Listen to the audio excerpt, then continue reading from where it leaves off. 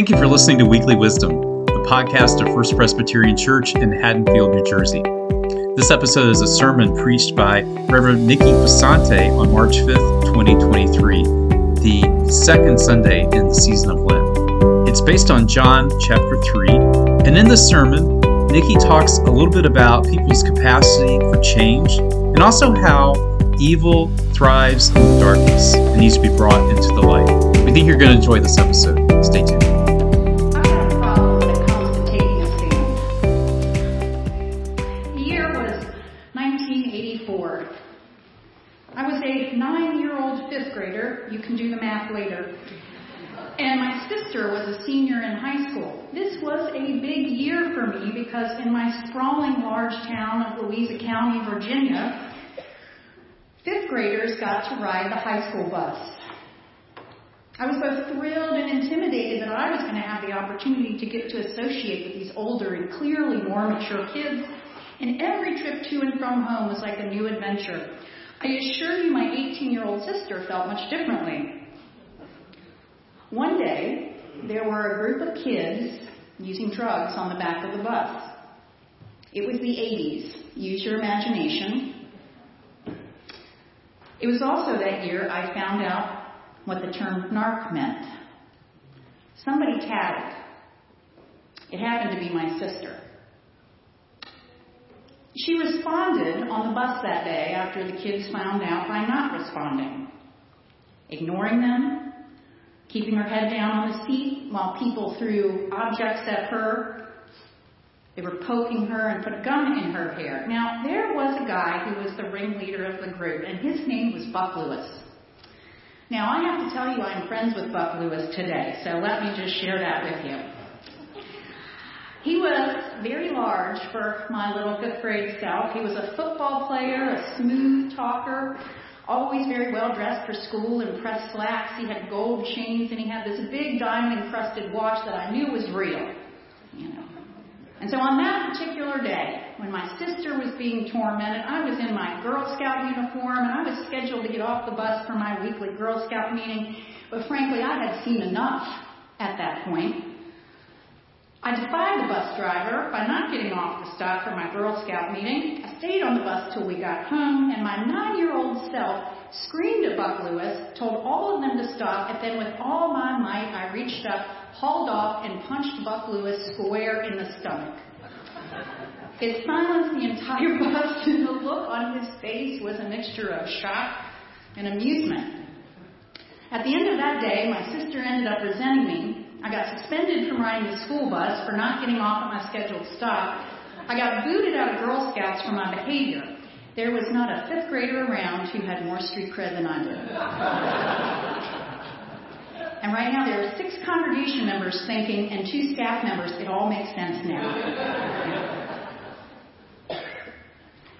In another universe, adopting a much different posture, we hear in verse 1, now there was a Pharisee named Nicodemus, a leader of the Jews. He came to Jesus by night. It seems a really innocuous detail, but you could preach an entire universe off that first line.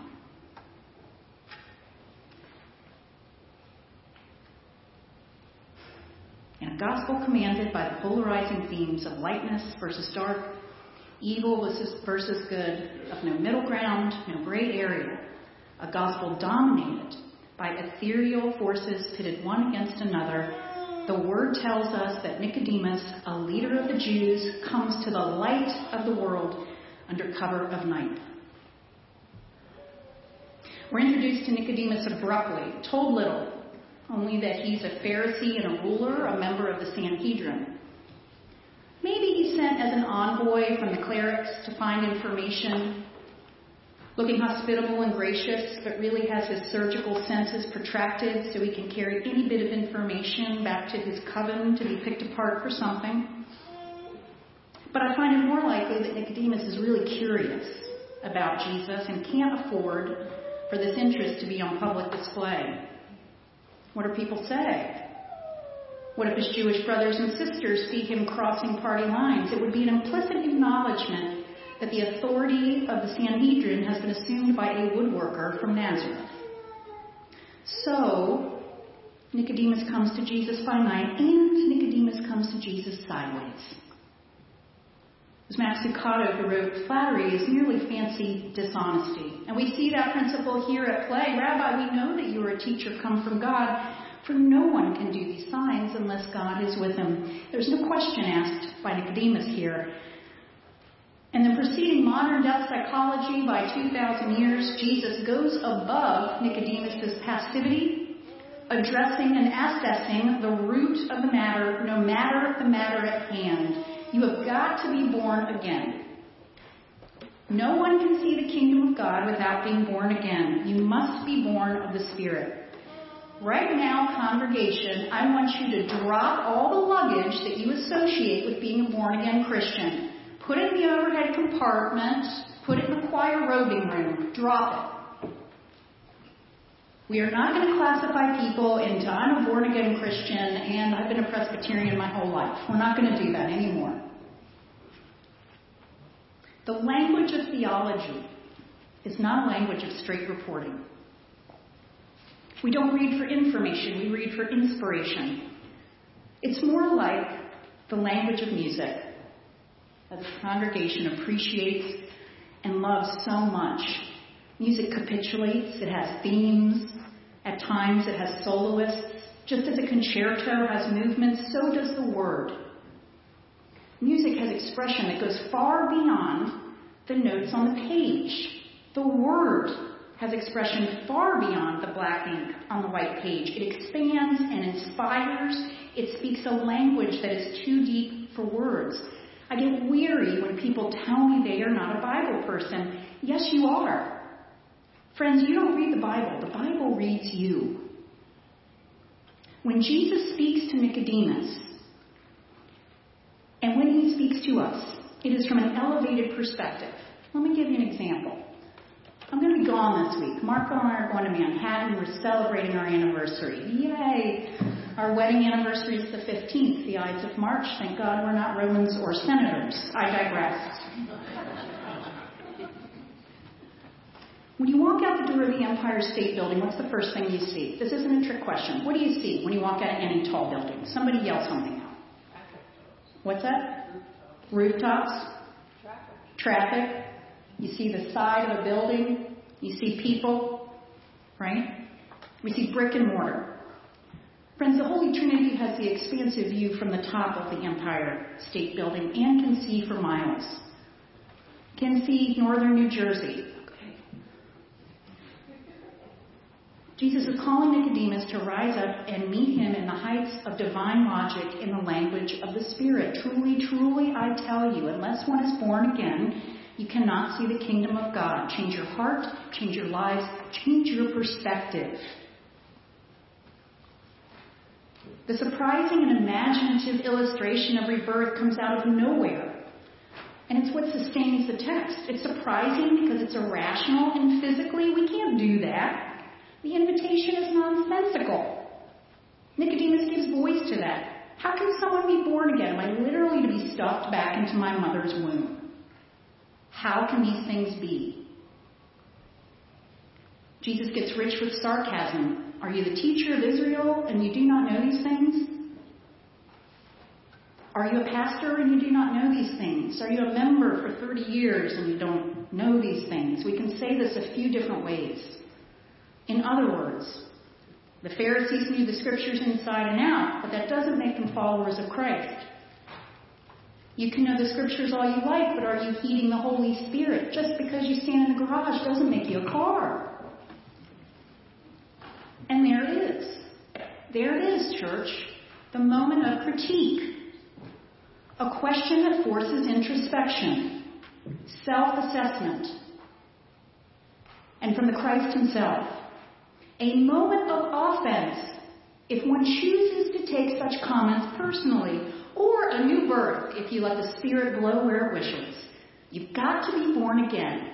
Change your heart, change your lives, change your perspective. Every single one of us here today and online can afford to do a little bit of cleanup work inside. Me too. In page 20 of the Sailboat Church that we are reading, as this church is re-envisioning who it is, Joan Gray writes, the teaching of the Holy Spirit is not just about ideas and concepts. The Spirit leads us into new patterns of behavior and new ways to make decisions. Under the influence of the teaching Spirit, we learn to be different and to do things differently. In the words of the Second Helvetic Confession, God help me if I get this wrong, it is when the Holy Spirit equips us to do the good of our own accord. Following Christ exists somewhere within the language of rebirth. And with that, just as suddenly as Nicodemus appears, he disappears back into the night from whence he came. It's what we call a failure of nerve. This is a title of a book that Edwin Friedman wrote. Friedman served as both a pulpit rabbi for 25 years and as a therapist and in the Lyndon Johnson administration. He also wrote the book we studied last year in adult ed called Friedman's Fables. He writes that leaders and congregations fail, not because they lack information or skill or technique, but because they lack the nerve and presence to stand firm and lack the nerve to make changes. Why? Why is this? In a great phrase from interim ministry, some leaders and churches don't like the accountability of clear measures. Bringing things into the light, stepping out of the shadows, means accountability and it means responsibility.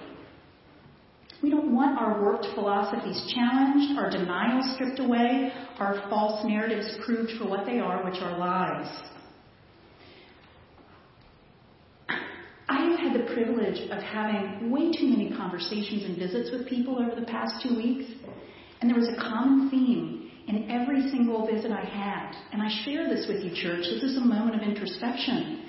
There are people in this congregation who are trapped in the stories that have been told about them from 30 years ago, 20 years ago, 10 years ago, a year ago. I was telling Marvin, I used to have a phrase, when people show you who they are, believe them. But when people change, let them. Folks, people are not the same people they were 20 years ago. The church is not the same church it was 50 years ago. People change.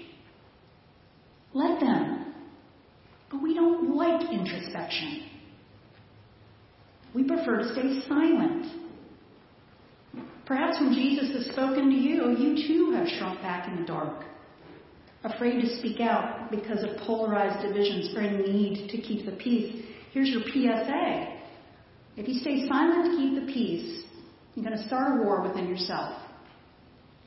When you don't bring stuff out into the light, it manifests as all sorts of other things.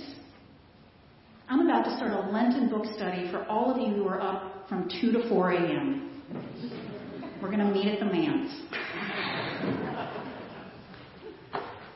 I'm up. Secrets and lies fester in the dark. And so does shame. When we bring our actions and our words out into the light, they are allowed to be healed and corrected.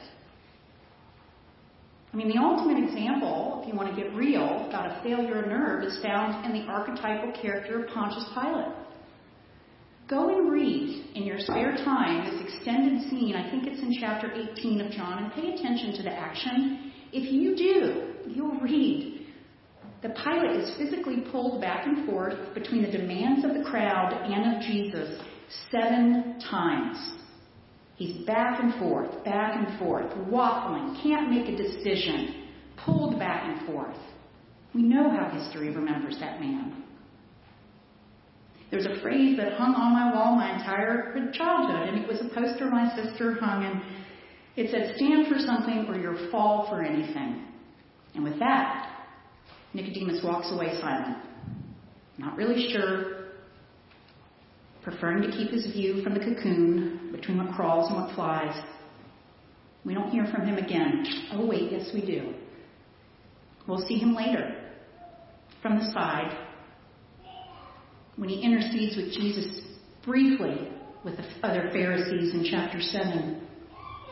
And then in chapter 19, when he brings spices in the dark to bury the crucified and dead Jesus, where he's explicitly identified as the one who came to Jesus by night. Why is this story here?